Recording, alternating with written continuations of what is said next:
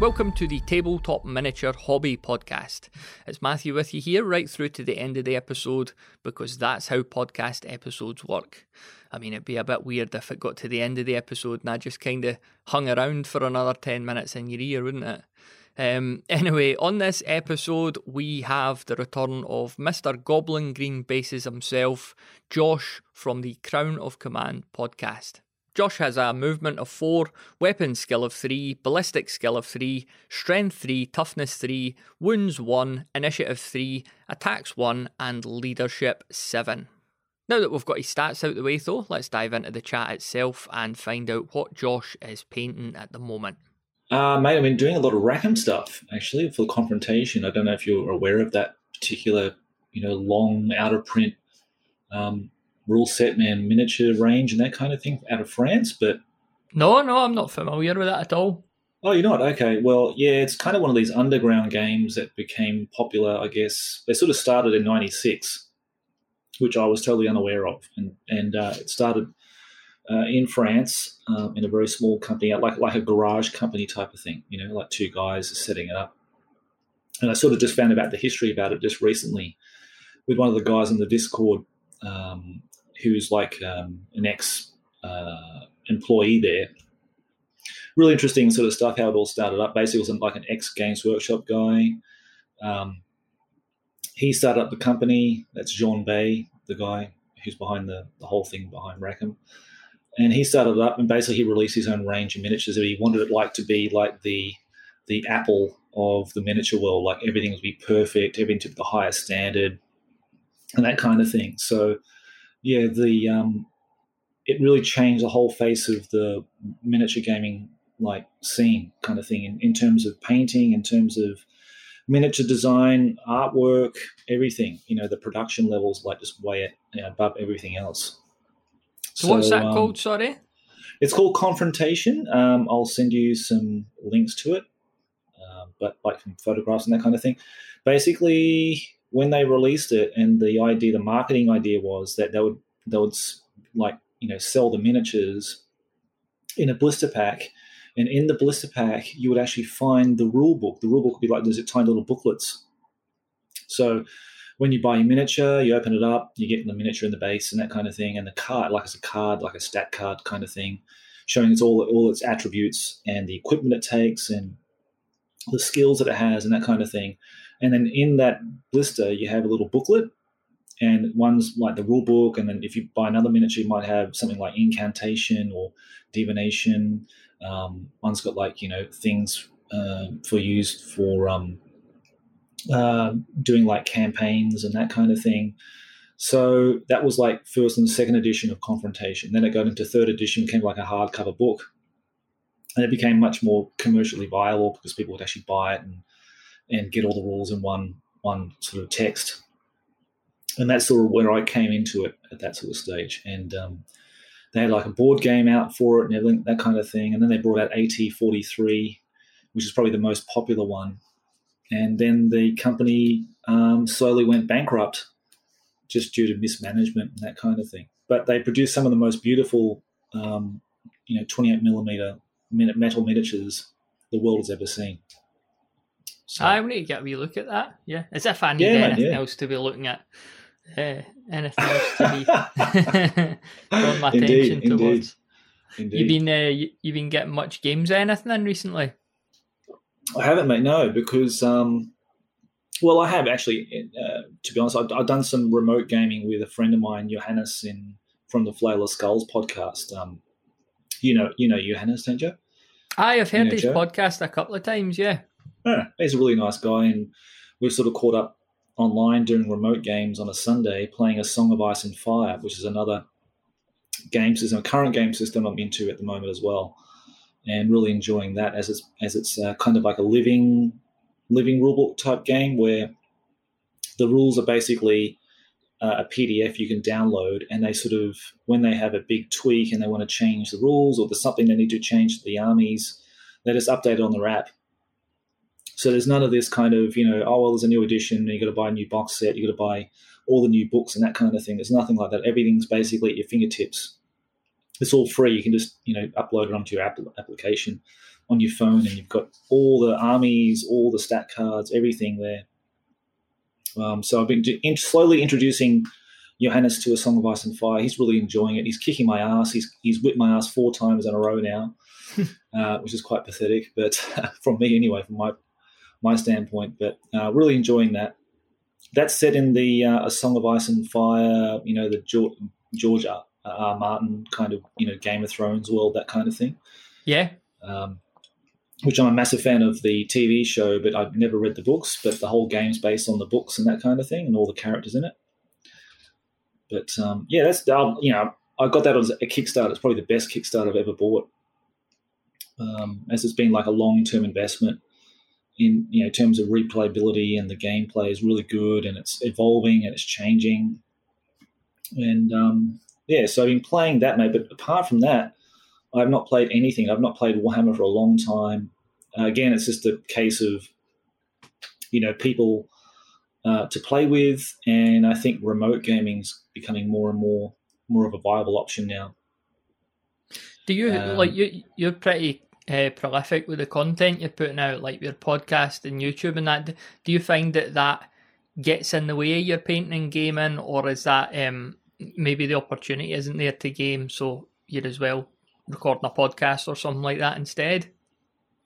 Good question. I think in terms of editing, editing takes up a lot of my time. So like I did this painting tutorial on a high-off horse recently, and I've got to film that in stages as I'm painting it, and then after that it's all post-production, putting it into iMovie and then editing everything, doing the voiceovers and that kind of thing. That kind of stuff takes a lot of time away from doing hobby and that kind of stuff. So I try to put like a video out each week if I can, and try to get the podcast out. Now it's like in a fortnightly release, not a weekly release. I think it was just too much in the end, and it's like other stuff going on. And I think basically people are sort of getting back into the swing of things in terms of like going out and socializing again, and playing games physically with people. So I can sense that in the community, even though we're sort of growing, and like Discord and the Facebook group are getting more and more people through, which is great to see. But I think the level of interactivity between people is becoming less and less, because people are just getting out there and playing games and that kind of stuff. So I feel really happy about that. That's the most important thing. I mean, like people actually playing games and seeing photographs of them playing stuff is great. That's far more important than me, releasing videos and that kind of stuff. But I enjoy doing it. But yeah, it does take a lot of time. As you know, you're a podcaster yourself, mate. So that sort of the post-production type time, it takes away from family and your hobby time, that kind of thing.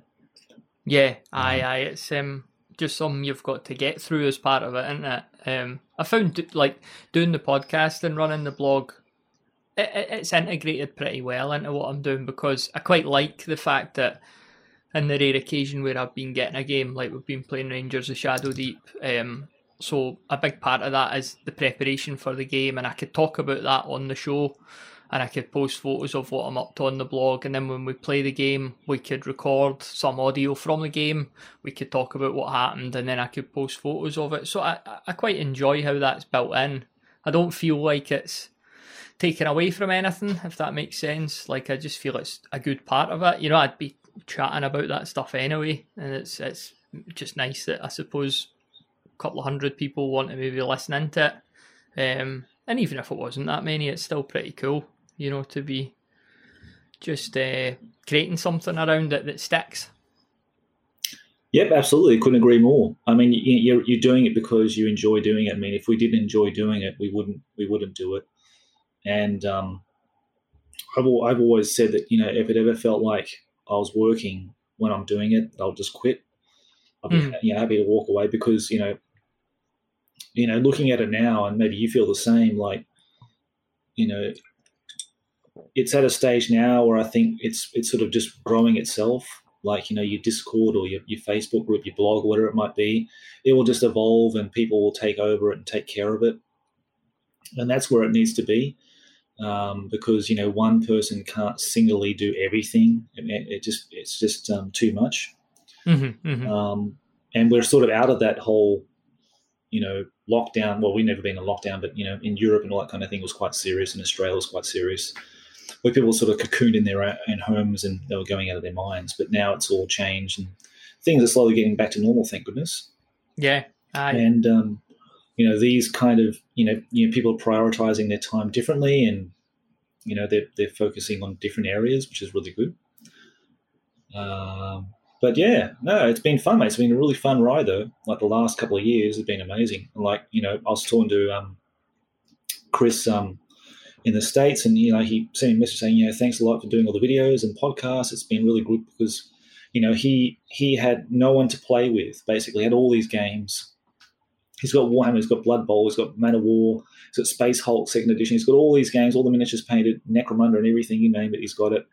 But he's got no one to actually play with. But now he's doing the remote gaming. He's connecting with people through the Discord.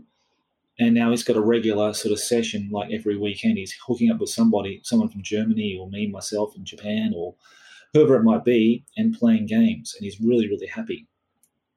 So, I mean, if I made one person happy or a couple of people happy by doing this thing, I mean, that's rewarding in itself, I think. Mm-hmm. I like a sort of miniature hobby podcast that if I'm doing a bit of painting or that, kind of gives you the wee kick up the bum to keep going. Especially, maybe stick it on if I know I'm going to try and paint in the next 10 minutes or that, and suddenly it gets you much more in the mood. Because a lot of the time with painting, it's just to getting started, and then once you're into the swing of it, you enjoy it. But I do find that sometimes there's just a wee barrier in actually getting started. I don't know if that's just me or if that's quite a common thing with folk.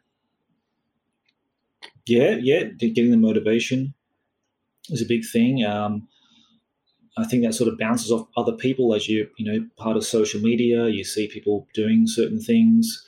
I mean, I'm hopeless. I mean, someone mentions a word of a game system and I'm sort of like, off on a tangent. I've sort of just, dropped something and started something else because of that, because you sort of just, you're feeding off the energy and enthusiasm of others. So that's kind of what really drives us in our hobby. If people are really getting behind something, you want to be part of that as well. And you sort of pick up their momentum and carry on with that. So I'm guess you're like me, Matthew, in that you've got like several projects and several different painting projects and several different games you want to get on the table at some point.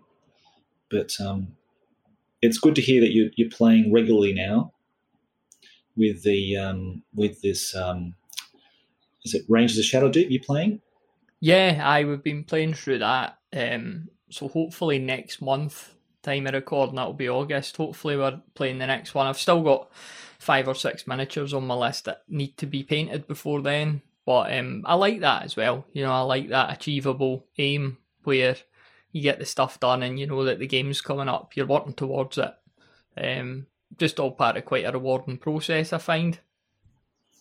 Yeah, me too, mate. I've got to have the games lined up to get me the targets I need to get to paint and get stuff done. Like with the confrontation stuff, I've got stuff here that's been sitting here. Like I've owned it since 2006, 2008, 2010, that kind of thing. And I've just been carrying it around and thinking, oh, I'll eventually get to that project. But now it's sort of like now I'm actually going to play games, and it's motivated me to get stuff done. The challenges I'm involved with, like the Gathering of Mighty Painters, that's been awesome. Got my High Elf army almost to a point where I can actually play a decent sized game with it. The Cowabunga challenge as well. Got my Orc army off the ground, and I'm using it and playing it. So yeah, all these things are contributing towards making these targets reachable over a certain length of time.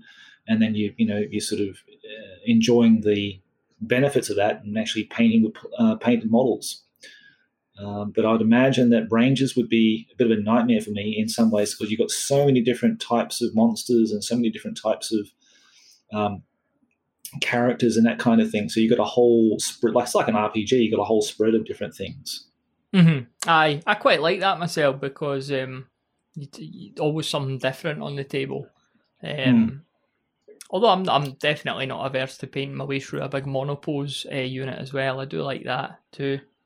So, but I collect whatever I can for Rangers and get it on, and that's part of the fun for me too. You know, when I look at the next mission and it says these are the miniatures we would recommend, and it's a guilt-free opportunity to go on a site and say, okay, I do need this thing, rather than I'm just going to mindlessly splurge some money on stuff that I don't necessarily need. So next up, I've got a couple of werewolves in that I need to do. I'm working on some like wee kids from Midlam at the moment. They're really cool. Like wee guy with a pot on his head and a wooden sword, and like a few other wee kids who I do need for a mission. So kind of like a Goonies gang, I suppose. Sounds in fantasy like it, form. Yeah.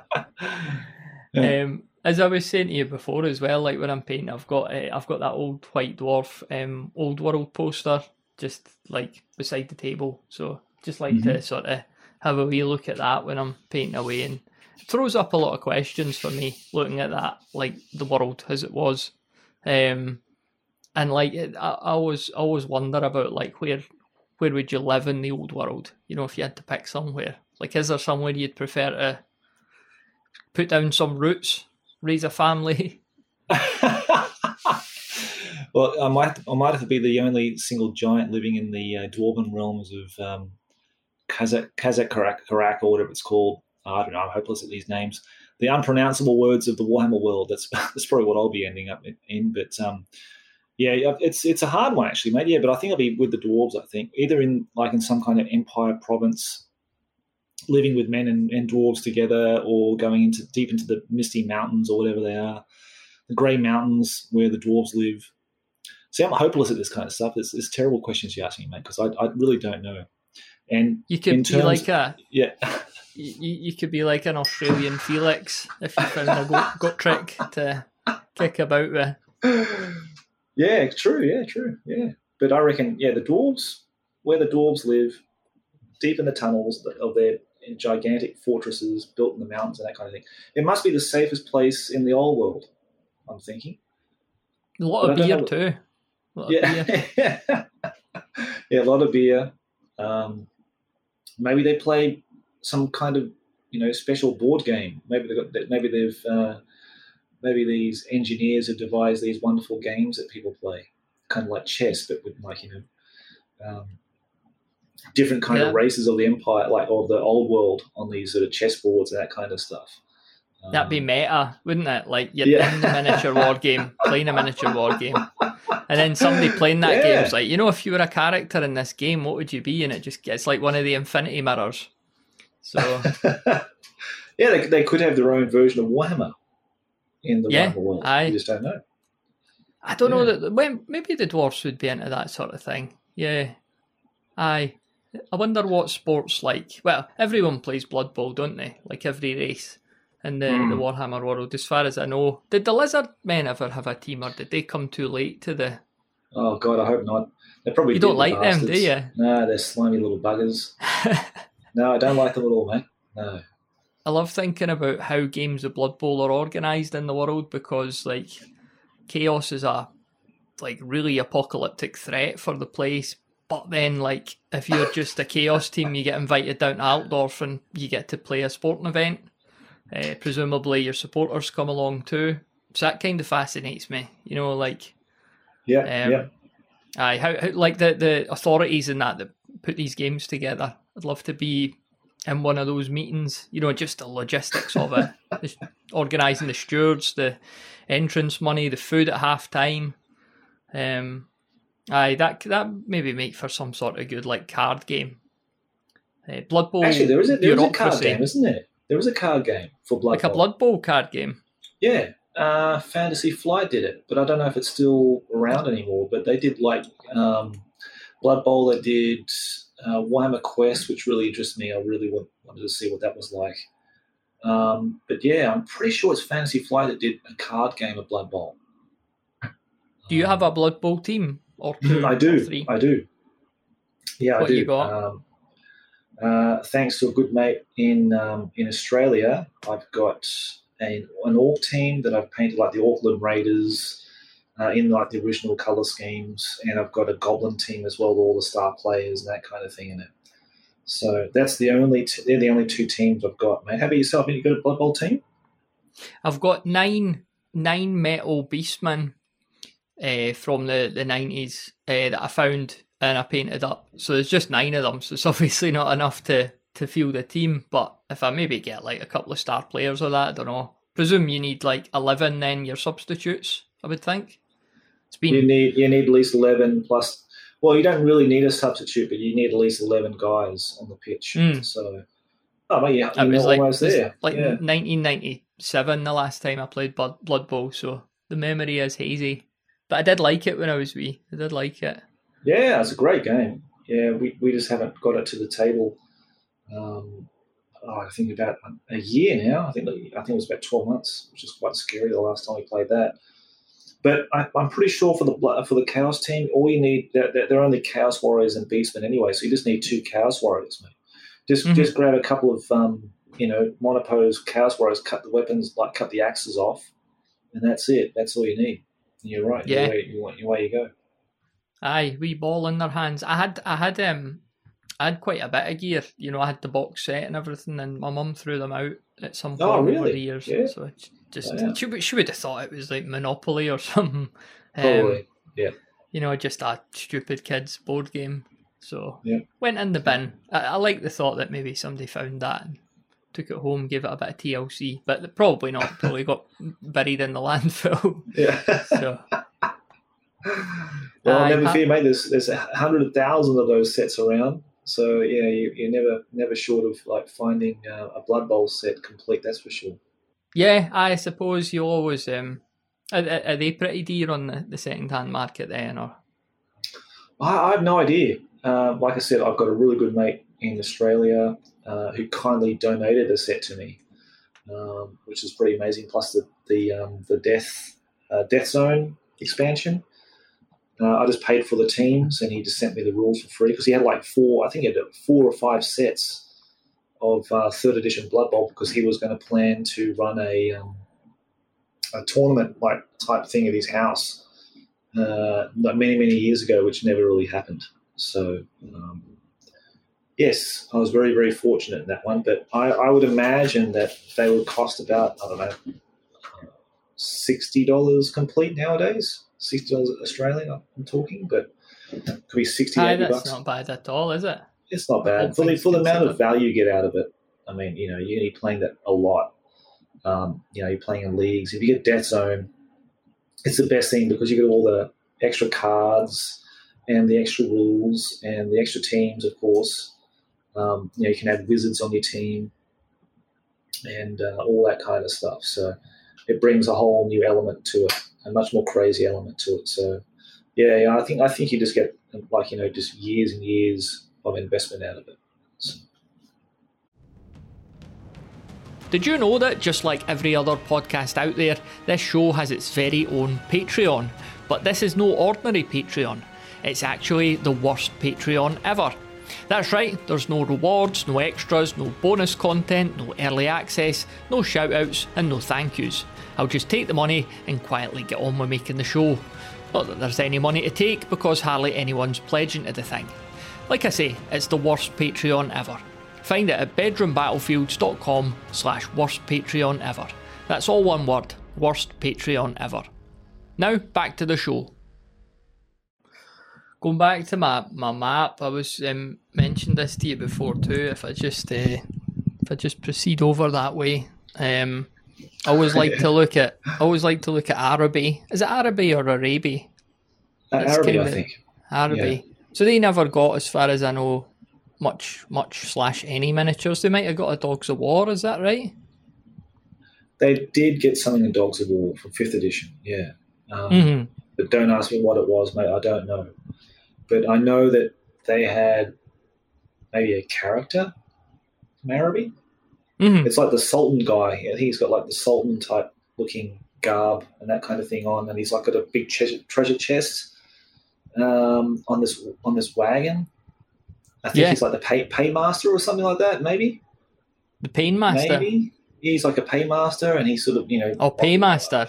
I thought you meant Painmaster, like he had hemorrhoids or something. No. He's like the Royal Bank kind of thing. He's like funding the army and that kind of stuff. I don't know. I really have no idea about Dogs of War and what all the characters are, but I believe that was one.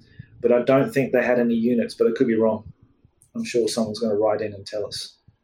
Listen to some of the places down that way, right, on the map. You've got just a place called Desert Raiders. You've got the Oasis of 1,001 Camels. There's a site for a battle marked there. There's a City of Thieves, so literally everyone there is a thief. Amazing that they get anything done at all, just stealing each other's stuff. Eye of the Panther. I don't know what that is, but it's just at the bottom. It's a song title, isn't it? Eye of the yeah, Panther? the Eye of the Panther. Yeah, it's like it's the B-side. You've got Land of the Assassins. Presumably everyone there is just dead, apart for the best one. Yeah. Eunuch Mountain. Do you think at the bottom of Eunuch Mountain there's just a pile of testicles? Yeah, I was going to say. It reminds me of Blackadder when you say eunuchs. Yeah. Cobra Pass. Sorcerer's Island, Land of the Dervishes, Vulture Mountain. It's a great place. I wish they'd do more there. Maybe we'll see some of that in the new game, maybe. Well, let me pose a question to you then when you bring up the new game there, Matthew. How excited are you about it? What's your expectations of the old world? I will. I'll take a look at it. And who knows? But I've not got any big expectations about it at all. It would take a lot for me to get into it, especially knowing the prices that they charge for stuff, and the fact that you just get so many good games and stuff elsewhere as well. So it would take a lot. It would take a lot to tempt me over there, and I'm sure they don't care about that. They'll do fine out it anyway. But what about yourself? I'm really surprised, that they're doing it, because I thought that it would just be so unsuccessful for them to do another Warhammer game. But, it's obviously wrong because there's such enormous hype around it. I just don't see people, investing the time in painting an army these days. But I don't know. I could be wrong. I mean, it's maybe with their, all these new quick shade paints or contrast paints they're releasing. Got all these, whiz-wang techniques and paints they can use to get your armies painted up really, really quickly. Maybe that's the kind of approach, but I think they're still missing the beat when they should have released it on a much smaller scale. I would have really liked to have seen it in 20 mil or like Lord of the Rings, or in even smaller than that, like 15 mil, like War Master or something like that. I reckon if they released it as like a War Master type game with, had a box with an actual castle and all your siege equipment and all that kind of stuff, I probably would have been really into it. But if it's just going to be a rehash of 6th, 7th, and 8th edition, it hasn't got me really excited. But, I'll see what happens. I mean, I got A Song of Ice and Fire, which is kind of really my modern rank and flank type game. It's not Warhammer at all, but it's really got some really nice mechanics, and it's got, it's just a really good game. So it would have to be something unbelievable for me to even consider a new Warhammer in place of that, because I think what they're doing with A Song of Ice and Fire is really, be hard to beat for me anyway. You ever played Kings of War? No, I've never been interested in it, mate. To be honest, never been interested in any of the Mantic stuff, the models, the universe. Anything. So sadly not. Aye, no, I'm not fussed for their really miniatures or their story world or that, but I think the rule set works really well for the Warhammer world. Like the rule set itself for Kings of War, I really liked. I think just for its simplicity. But I did hear a good episode that Nathan did on the the War Games Orchard where he went through the rules, and he's obviously got a lot of experience playing Warhammer as well, and he was saying that it is very much more balanced in terms of like you could play it competitively and stuff, whereas Warhammer had a lot more randomness in it, and that was part of what made it a lot of fun. That's what I love about it. I mean, I you know, in another sense, like, you know, Song of Ice and Fire, it's a very competitive game, which normally would turn me off completely. But there's something about the theme about that game with the characters and that kind of thing that pulls me into it. I'm sort of very, very hesitant about playing really super competitive, really balanced games. I really like I really like playing the scenarios of Warhammer, you know, playing with the characters and playing when the odds are really against me kind of thing. I really love that aspect to it. So, but Easter, I mean, I can see why it would be really popular because, you know, all modern games now are all, you know, designed with a very competitive tournament-based approach to it because that's where the market is with miniature wargaming now. So it kind of makes sense in that regard.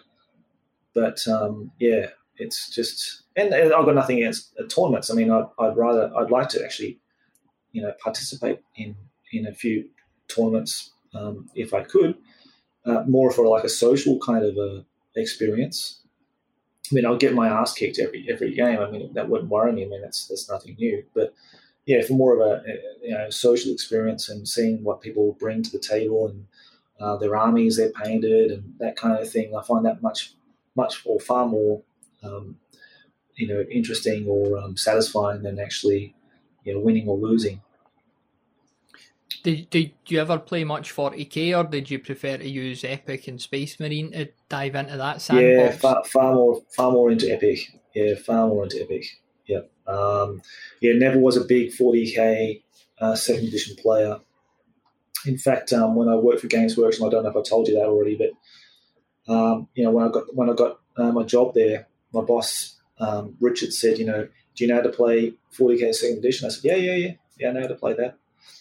Which of course I was lying about to get the job. So then when I did like a demo for some couple of kids that came to the store, you know, I played it completely wrong, and my boss, you know, dragged me out the back and said, "What the hell was that? You know, what were you doing?" You know, a lot more expletives added there, but I'll censor it for this interview. But yeah, but basically he said, you know, you just played it completely wrong. He had to show me how to play the game and that kind of stuff.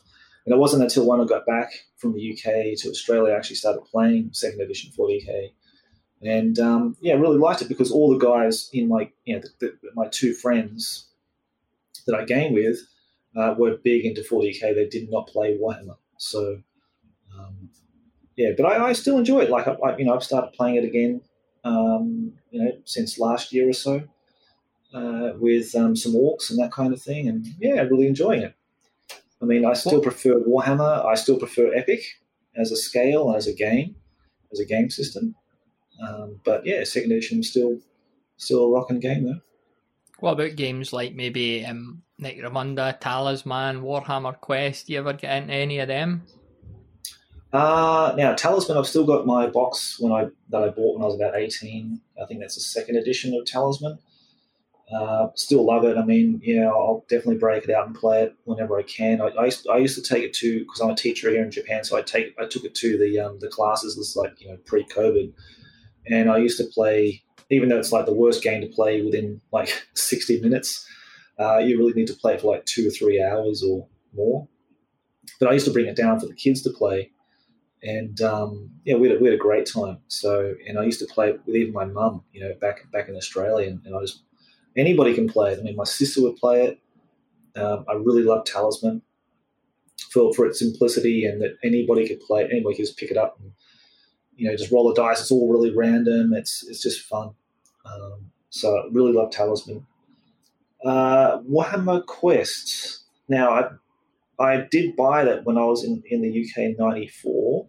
I do remember playing it on the mattress of our hotel we were staying at for one very brief scenario, but I never got to actually finish it. But it wasn't until recently now that I know Chris Snyder in the US, But he actually hosted a game. He's got the game and all that kind of stuff. And we had a few other guys on the Discord channel, and we actually played it remotely. So I actually got to experience it finally after all these years, and really liked it. Yeah, really enjoyed it. How about yourself, man? You played Warhammer Quest? Because I think that's kind of a game you really enjoy playing. No, never got that.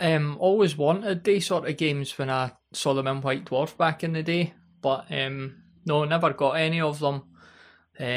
Just of that age where, you're like 13 and have no money, so I never ended up picking up any of them. My pal had Hero Quest in a much earlier era, so that was our kind of dungeon crawl game back in the day. Oh, isn't it brilliant? Yeah, because Quest, was that like a successor to Talisman, is that right, or was it a totally different game? My memory's a bit hazy of the two. Basically, they had Hero Quest from Milton Bradley, then they had Advanced Hero Quest from Games Workshop, and basically Warhammer Quest was its successor, like Advanced Hero Quest's successor, basically. And I didn't even know until we started playing it that it's a cooperative game. I thought it was you had like a GM running all the monsters and that kind of thing, and you had the players. It was all very adversarial, but it's not. It's like it's all cooperative. You just have a card deck, and you flip the card, and it'll show you what tile you have, and then you flip another card, and it'll show you how many monsters are in that particular section of the tile. It's amazing. It's a really good game. So it's all done by cards. It's all generated randomly. But of course, you choose your quest first. I think you got to roll for it, and you look in the book and say, okay, this is the quest we need to do, blah, blah, blah, blah. And then you got to set your cards, and you got to choose the right cards, shuffle into the deck. And it's played that way. So then you'll eventually reach the quest room, and then you meet the big boss, and then you're going to kill him, and you claim the treasure, and you gain XP and all that kind of thing. But it's a really beautiful looking game too. The tiles are just absolutely gorgeous. The miniatures are beautiful as well. So yeah, I hope to experience that more in the future and sort of play it a bit more, because you can actually play a Chaos Warrior, which has always intrigued me. I've always loved to play like a Chaos Warrior in like a dungeon crawl game of Warhammer. That sounds like a lot of fun. Would you be a Chaos Warrior if you were? Absolutely, such I think a thing so. was I think available to you as a Troll career. Slayer. Yeah, I think either a Chaos Warrior or Troll Slayer. I think they're stuff magic, stuff bows, and that kind of thing. I want to get in there and start swinging an axe. I'd be that monopose plastic guy. He's got his axe up and his fist clenched. The Chaos Warrior, the classic one. Yeah. I could never find confirmation of whether the Chaos Warrior's armor is like glued onto them or not, because there's mixed reports on that. With the lore. I don't know if they had to keep the armor on indefinitely, because that'd be shit going to bed at night if they go to bed. Yeah, they maybe never sleep, mate. Maybe their armor is welded on, like you say. I don't know. You'll have to check the Realms of Chaos books for that one, I think. Yeah, there's probably a table that you roll on to see if you get to take your armor off. Yeah, well, those old books, and I did have them at some point, but they were fantastic. Had all these charts and tables you just rolled to create everything. You create your whole warband doing that, just all randomly generated, like on D100s and stuff. I love all that aspect of gaming. I think that's just one of the it's not all kind of laid out in front of you kind of thing. It's like you sort of randomly generating something, you're creating something in that sense. So I like that aspect of Warhammer especially, and 40k to some extent. What chaos god would you worship? Well, I was really big into Khorne in the early days, and I think most people gravitated towards Khorne. But I think now I'm more of a Tzinchian guy or a Slaanesh guy now, actually.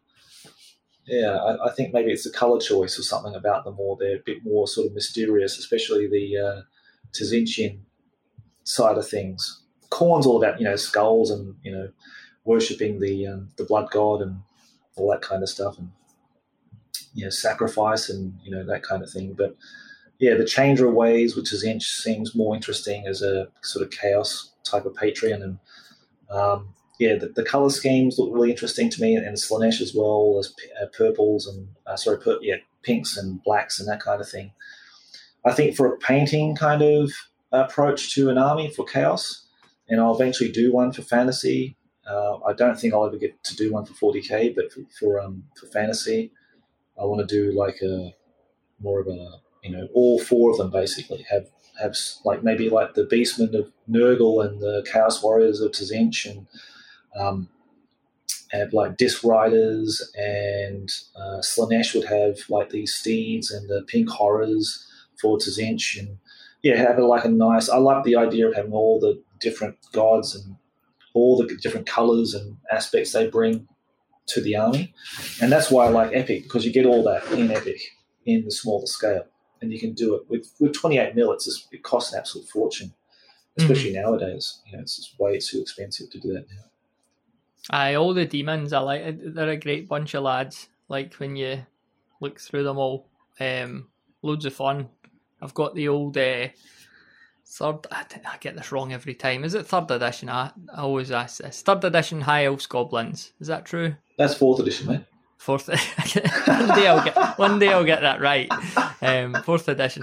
So the books, I've got the 2 books that came in that still, nice. And I like to look through them, and the Chaos pages. There's some brilliant like black and white drawings in there, and it takes you through all the demons and stuff like that, and really cool, really nostalgic. We wander through those books. Absolutely. Yeah, well, there's a lot of old Hammer type art in there as well when they made that transition between the two. Yeah, and there's not even. Well, I think there is some Mark Gibbons art in there, but there's not that much. There's a lot of like Stephen Tappan and old Paul Bonner and Tony Ackland. A lot of that stuff's in there as well. Yeah, of course, John Blanche as well. So I love that 4th edition book and those books because it has that sort of, and 2nd edition 40k too, because it's got a lot of Rogue Trader elements in there as well, a lot of Rogue Trader models and that kind of thing in those books as well. So yeah, I like that sort of transition between the two. You maybe answered this at the very start, but do you ever dabble in non-GW rule sets at all? Yeah, Confrontation is probably the biggest one, because it took up a decade of my life, painting and collecting the models. I never really played the games because there's no one who played it in where I was from in Australia. So, but the miniatures are so beautiful. I was so engrossed in the books and the artwork and the painting side of it's just off the charts. Like it was just nothing like I've ever seen before. So yeah, I spent a lot of time just dedicating trying to get all the right the painting styles and that kind of the French guys were doing, because it was so different. It just revolutionized painting altogether, and it sort of changed my way of looking at miniature painting totally. So yeah, I spent a long time doing that. In terms of other games, just trying to think. Oh, Infinity, of course, yeah. I can't forget old Infinity. I played that for, again, another 10 years or so. Don't play it again. I don't play it these days, but I played it for a long time. Apart from that, I don't think so, mate. Yeah. I've sort of dabbled in board games, but I found that board games kind of like it sort of got out. It was sort of brought out, once, and then it was put back on the shelf, and no one ever played it again. So I was more much of a tabletop war gamer, because it's like more of like building an army. It's like more of a hobby type based project, whereas board games are sort of like you just take it out, take all the pieces out, play the game, put it back in the box, and put it away. I like having a big scale project. Something I can see, me working on for like a year or more. So how about yourself, mate? Did you play many non-GW games back in the day? Or I know you play Rangers of Shadowdig now. But yeah, so I didn't know anything outside of the Games Workshop extended world when I was younger, but the first game I kind of found when I when I got back into the hobby was a game called Open Combat, which is a small-scale miniature agnostic game. First one I really found and got really excited about. I got the book, and you're building a couple of wee war bands and just going ding dong. There's a couple of scenarios in the book that are fun, and then it was Song of Blades and Heroes as well, which is really simple but good fun. So they two games I really liked, but I was kind of looking for something that had a bit more continuity and depth. So I got really into the Joe McCulloch games, Frostgrave, Stargrave, Rangers of Shadowdeep, and I just love them now. And they were a slow burn for me. Like, the first time I got the Frostgrave book, I thought, I can't see me playing this. And I don't know why, but I don't know. Maybe it looked a bit overwhelming, even though they're not hard games to learn. But they've got a real depth and longevity about them. So I'm really just really enjoying all his stuff now. So I think for the foreseeable, that's what we'll be playing. Stargrave's kind of the sci-fi version of Frostgrave, and then Rangers of Shadowdeep. That's your kind of solo / co-op version of it all, but highly narrative, lots of RPG elements, and just loads of fun. Especially for somebody like me, I just like collecting the best miniatures that I see. You know, what miniature companies do you tend to buy from these days, or is it all just second-hand market stuff you're dabbling in? Pretty much, mate. Yeah, it's all pretty much second-hand stuff. I'm sort of back into Rackham now, in a big way. So I really want to collect a lot of my stuff because I sold all the stuff. I had tons of stuff back in Australia, just boxes and blisters, boxes full of stuff, and I sold it all before I moved over to Japan, which in some respects I regret a lot because, of course, you know, it's hard to get nowadays. But it's one of the joys of recollecting things. It's kind of another hobby. It's kind of fun, finding good deals on the net or through friends or things like that, and sort of piecing together your old armies that you loved. I'm sort of, I think maybe you're the same too. Like, you sort of think, okay, which things would make me the most happy in having back, and which things I don't really necessarily need or want or love anymore. So I've sort of narrowed down, maybe 2 or 3 factions, especially with Warhammer 2. I think I've come to the point where I've said that's enough. I can't physically store any more stuff. I can't display any more stuff. My cabinet's at max capacity now.